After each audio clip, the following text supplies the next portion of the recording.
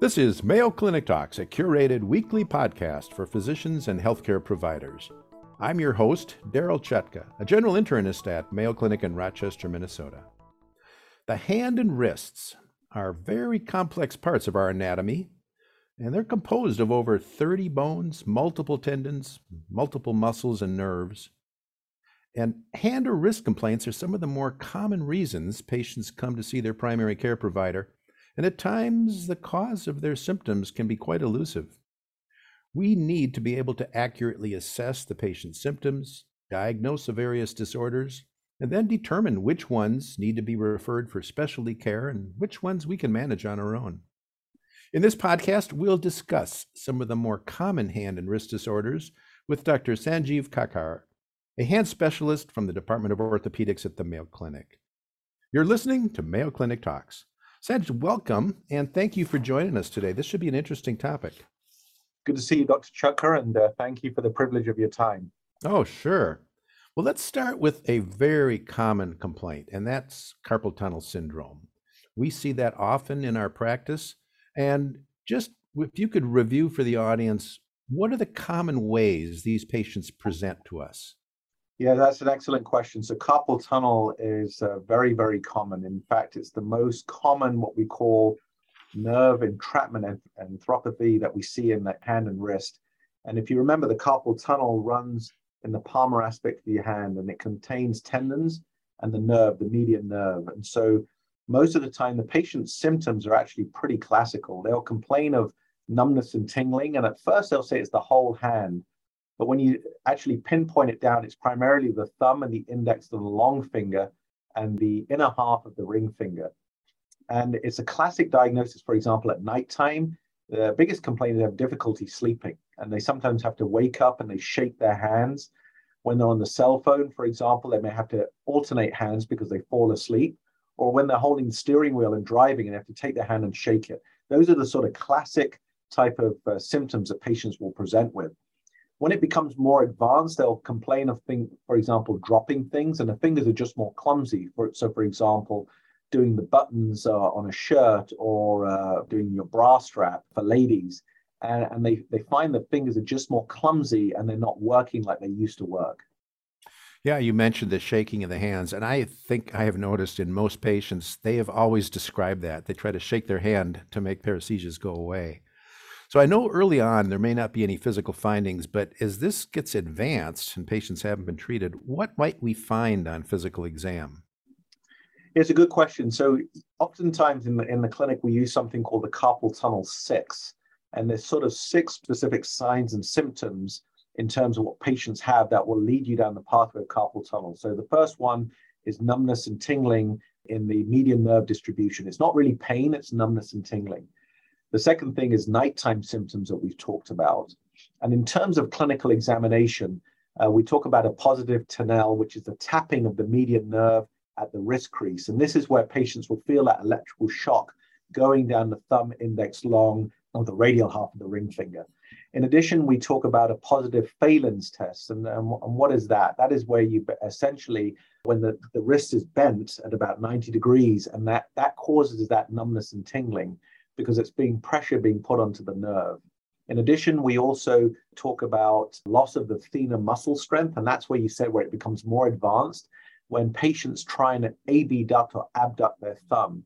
And so a useful way, so for example, if you have your hand flat on the table, you ask the patient to bring their thumb up straight north, and they abduct their thumb. And what they'll do sometimes is patients will cheat, and they'll pronate or twist their hand, bringing their thumb into that position. So I hold the palm flat on the table, ask them to bring their thumb north, and then you can feel that big, strong muscle in there, the abductor.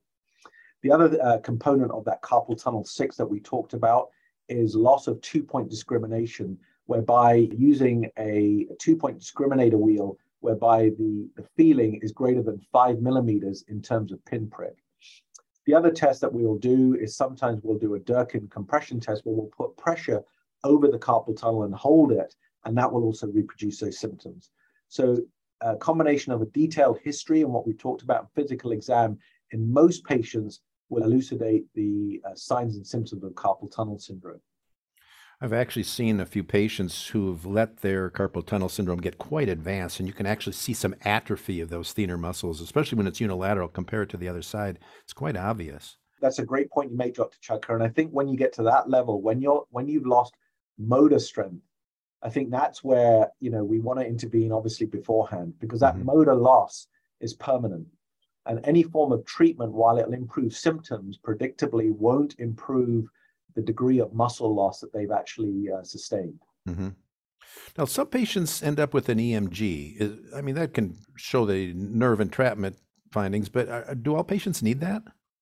It's a good question. So what we're talking about is electrodiagnostic studies, which look at how that nerve, I equate the nerve like an electrical cable, and how the impulses are coming down that sort of electrical cable, and also how the signals are getting into the muscle. And there's some controversy about getting that test, because in most patients with carpal tunnel syndrome, you can diagnose it without that. However, it is a useful test, for example, in diagnosing the severity of median nerve compression, and also for ruling out other nerve conduction problems or nerve problems. So for example, sometimes the nerves can be pinched in the neck, and it can also present with carpal tunnel-like symptoms, although the clinical exam findings are different. So it's useful in that way. It can also be useful in terms of the patient's had surgery before and maybe hasn't gotten better or got better, and then the symptoms came back again. So it can be used in terms of that role as well. Mm-hmm. But I would say, to your point, is electrodiagnostic testing needing in everybody? The answer is no. Okay. Now, I know in many patients, when they present early, there's kind of a stepwise progression for management. Can you kind of review how we would start treating these patients? Yeah, so the first thing to diagnose is obviously the condition and the possible cause. Most causes of carpal tunnel syndrome are idiopathic, or they happen without a cause, but there are some, for example, medical causes. So, for example, diabetes, hypothyroidism, when you have inflammatory arthritis, such as rheumatoid arthritis. So maybe medical management of those conditions can help in the treatment, some occupational risk factors as well. But assuming we've done our best in those ways, in terms of non-operative treatment, typically we talk about a wrist splint at nighttime, because when we sleep, we all bend our wrists down, and that puts pressure on the nerve. So a wrist extension splint, so any splint that has a strong sort of palmar restraint to preventing wrist flexion is a good idea.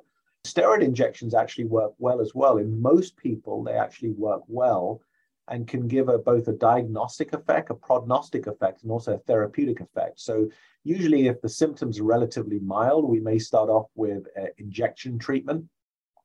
Oftentimes we will see it in patients who are pregnant or post-pregnancy, where there's been a change in their fluid dynamics. And typically those we try and manage non-operatively, because invariably that gets better, for example, after the pregnancy or once the fluid dynamics have sort of subsided. And that's typically what we would do non-operatively. There isn't an indication for surgery, but I would say in most patients, non-operative treatment certainly does have a role. And also hand therapy. For example, we can send patients to our hand therapy colleagues to work on something called median nerve gliding exercises, whereby our therapists will teach the patients how to work on gliding exercises for the median nerve. And those can also be helpful as well. Okay. Well, let's turn to Dupuytren's contracture. I think this condition we probably find more often on exam, and patients aren't even aware of it, than they coming in with symptoms. Talk a little bit about Dupuytren's. How do patients present? How do we recognize this? We see a lot of patients, especially in Minnesota, with Dupuytren's disease. And many of the patients actually have some Northern European descent, be that Irish, Norwegian, or German. Dupuytren's disease is basically thickening of the palmar fascia, which is the tissue underneath the skin. And most of the times patients may notice a nodule. It may just happen without any particular trauma, or if they fall on their hand, they've irritated that palmar tissue. It is also sort of linked with certain diseases as well. But most of the time, Dupuytren's disease causes painless nodules and possibly the bending of the fingers. So if somebody has a bending of the fingers, two types of diagnoses come to mind, be that a trigger finger or Dupuytren's disease. And the treatment for Dupuytren's disease is primarily based on symptoms. So if patients come in and they say, my finger's a little bit bent, but I can do everything I want to do. I can put my gloves on, I can shave or put my makeup on, and I have zero functional problems, then the treatment is essentially supported as more education. In the olden days, we would sort of define a certain degree of flexion contracture of the finger as well. We would need to impart some form of therapeutic intervention. But I think now it's become more of a functional problem is when we would recommend treatment. And treatment has adapted over the years. In the olden days, and I would say probably maybe 10 years ago, in terms of surgical intervention, it would be a condition where we would do surgery and take out that Dupuytren's disease called palmar fasciectomy. These days, I think we have more office-based procedures, and there's essentially two office-based procedures. Number one is something called a needle aponeurotomy, whereby you take a needle and you cut the cord. So if you imagine a rope, what you're doing is cutting that rope. You don't get rid of the rope, so the tissue stays in the palm, but what you're doing is cutting the rope and it helps get the finger out straighter. In addition, there's also a medication called collagenase in certain patients where you can inject that cord and the enzyme dissolves the cord and you can break the cord. So I think our treatment of Dupuytren's disease has really changed from doing a lot of surgery to more of these more minimally invasive treatments. There must be a very strong hereditary component to this, because when I find this in patients, I ask them, or they sometimes even tell me, oh yeah, my mom or my dad had the same exact thing. That's quite a common statement that they make. Absolutely. Sometimes it's my Dupuytren's is not as bad as my relative, or it's worse. And also there are patients that have it not only in the hand, but can actually have it in the feet, and in men can also affect the penis as well. One question I've always wondered about, is it my imagination, or does this tend to occur more commonly proximal to the fourth phalanx than the others? That's an excellent question. There's been some interest in terms of gripping activities. So when we tend to grip, it's our ring and small finger that imparts the most amount of grip in the palm and in the hand. And there is a link to progressive repetitive motion in terms of gripping and the biomechanics affecting the palmar fascia more in those fingers than compared to the other fingers. So I think you're very astute in your findings. Interesting. Okay, well, let's turn to one that's kind of close to my heart, because I've had this myself, de Quervain's tenosynovitis. How do patients present with this? De Quervain's tenosynovitis is essentially an inflammation of the extensor tendons on the radial side, so on the thumb side of your wrist. If you remember, there are 6 compartments containing the extensor tendons, and this is the first compartment affecting the EPB and the APL tendon. And it tends to happen, for example, in patients who are doing a lot of repetitive activities. So, for example, a lot of sports activities, haven't done it for a while and doing a lot of overuse. It's more of a tendonitis, can happen in pregnancy as well, but also can happen, for example, inflammatory arthritis. And patients will complain of pain over the radial side of their wrist, and especially when they go into ulnar deviation where they're trying to grip.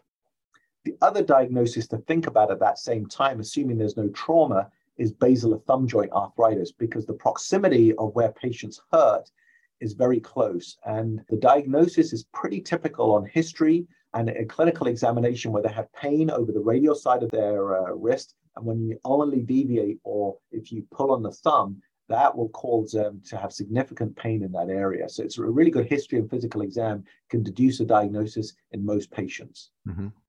So how do you manage the tenosynovitis? So again, like carpal tunnel syndrome, I think non-operative treatment has an excellent role here. So a wrist splint that prevents radial ulnar deviation of the wrist, hand therapy where our therapist can use ultrasound, and sometimes an ultrasound guided or an injection in the first dorsal compartment can help. And most of the time patients get better with this. But if they don't, then if they're recalcitrant to non-operative treatment, then surgery is a pretty straightforward day case surgery procedure where we make a small incision over the radial side of the wrist and essentially free up that first dorsal compartment to allow those tendons to sort of glide without that constriction on them. Mm-hmm. Okay. Now, you mentioned thumb arthritis. That's another common thing that we see. You talked a little bit about the difference between de Quervain's and thumb arthritis, but what do we do with patients who have thumb arthritis? Because it is so common. I'm not sure we have a lot to offer them if it's not advanced enough for surgery. What treatment can we offer them? There are many things that we can offer patients with thumb arthritis. It's very common. I'm in clinic today and I've seen a number of patients with basilar thumb joint arthritis. Typically affects women more than men, and especially as one gets in advancing age. It's essentially pain at the base of the thumb. And when you pinch a pound of pressure between the thumb and the index finger, it's magnified 12-fold at the base of the thumb. So typically it's classic, for example, patients can't open jars, turn a doorknob, hold a key, and that pain really is very specific at the base of the thumb. I would say the mainstay of treatment of basilar thumb joint arthritis is non-operative treatment. So assuming there's no medical contraindications or allergies, topical anti-inflammatory cream works well. For example, Voltaren gel, where they can rub that area with that gel because there's not much fat in that area. It gets absorbed into the joint. Splints work well, and there's two types of splints. You can get a thumb spiker splint that goes around the forearm, which works well, for example, at nighttime, where a patient can wear it at nighttime to give their thumb a good night's rest, as it were, but can be impractical in the daytime because they can't move their wrist. But that's where our hand therapists can make them a nice custom fitted splint that fits around the base of the thumb. And I think a combination of that and some strengthening exercises with hand therapy actually can buy you a lot of time before needing surgical intervention. We do use steroid injections. There's two real joints around the basilar thumb joint, the thumb CMC and the STT joint. And I mentioned the STT joint because invariably patients will go for a thumb CMC or carpometacarpal joint injection. And they say, well, it worked a little bit, but didn't take a lot of the pain away. But because the STT joint, which is the adjacent joint, the scaphoid trapezoid trapezial joint, wasn't injected at the same time. So invariably, we start off with thumb injections of both joints, usually if it's advanced, or just the thumb CMC joint if it's in the early stages, and try and maximize non-operative treatment. And most of the time, patients will do pretty well. Now, if they don't, then surgery certainly has its indications. And surgery can work well, and there's a myriad of different options for that in terms of the procedures that we offer. As you mentioned, this can be confused with Décrevein's tenosynovitis, but if you can separate it from that and you're pretty confident that it's thumb arthritis, does an X-ray help you at all? Do you need that? I think an X-ray does actually help you because it gives you an idea of which joints are involved. Is it just purely thumb carpometacarpal joint, or is it pan-trapezial arthritis all the way around it? So I think it can help. And in terms of the exam, Dr. Chuck, if I may just go over that a little bit more, typically what I do is I ask a patient to pinch pretty hard and they'll point to the back of their thumb. And usually what happens is that when you have thumb CMC arthritis, you get dorsal subluxation of the thumb metacarpal base on the trapezium. And so actually it's a pretty simple test. Many tests have been described, but typically what I do is I push that dorsal subluxation back into the joint. And as you reduce that arthritic joint, that's what will cause the pain and the symptoms that patients have. Because that joint can be actually very painful anyway. And the more you push and pull on it, it can actually be a very unpleasant exam. But I found very specifically, if you find the base of the thumb CMC joint, so just move the thumb metacarpal around, and then with a degree of traction and just reduce that thumb metacarpal back into the joint, that's what will elucidate the pain and it can then help you with your diagnosis. Okay. Well, now you see hand and wrist problems day after day. What else do you see that you think we should know about? So we talked a little bit about Dupuytren's disease, and I mentioned in there trigger finger. And trigger finger is essentially where patients will either complain of palm on the palmar aspect of their MP joints. Typically, they'll come in and say, my fingers just ache. And when I'm gripping, I can feel some pain. So when I hear that, I first of all rule out carpal tunnel syndrome. But then I also very simply put my finger over the volar aspect of the MCP joint, push pretty hard and ask them to make a fist. And sometimes you can feel a nodule or they'll feel pain. And you can actually sometimes see in advanced cases triggering of the finger. So I think trigger finger is actually a very common diagnosis. And the treatment, again, for that, hand therapy works well. And oftentimes a single steroid injection works well. If it comes back, then an operation, again, a minimally invasive procedure actually works very well for that. The other thing that I see a lot of is ulnar wrist pain. And ulnar wrist pain is basically, if you imagine the pinky side at your distal ulnar, and we see a lot of patients with ulnar-sided wrist pain. And that has often been confusing. It's often termed the low back pain of the wrist or the black box of the wrist, because there's a number of diagnoses in that area. And sometimes you'll see patients, for example, who have fallen or had a twisting injury. And every time that they're pouring, for example, a bottle of water or opening a jar or a tap, they'll complain of pain in this area. And sometimes you get x-rays and they're normal.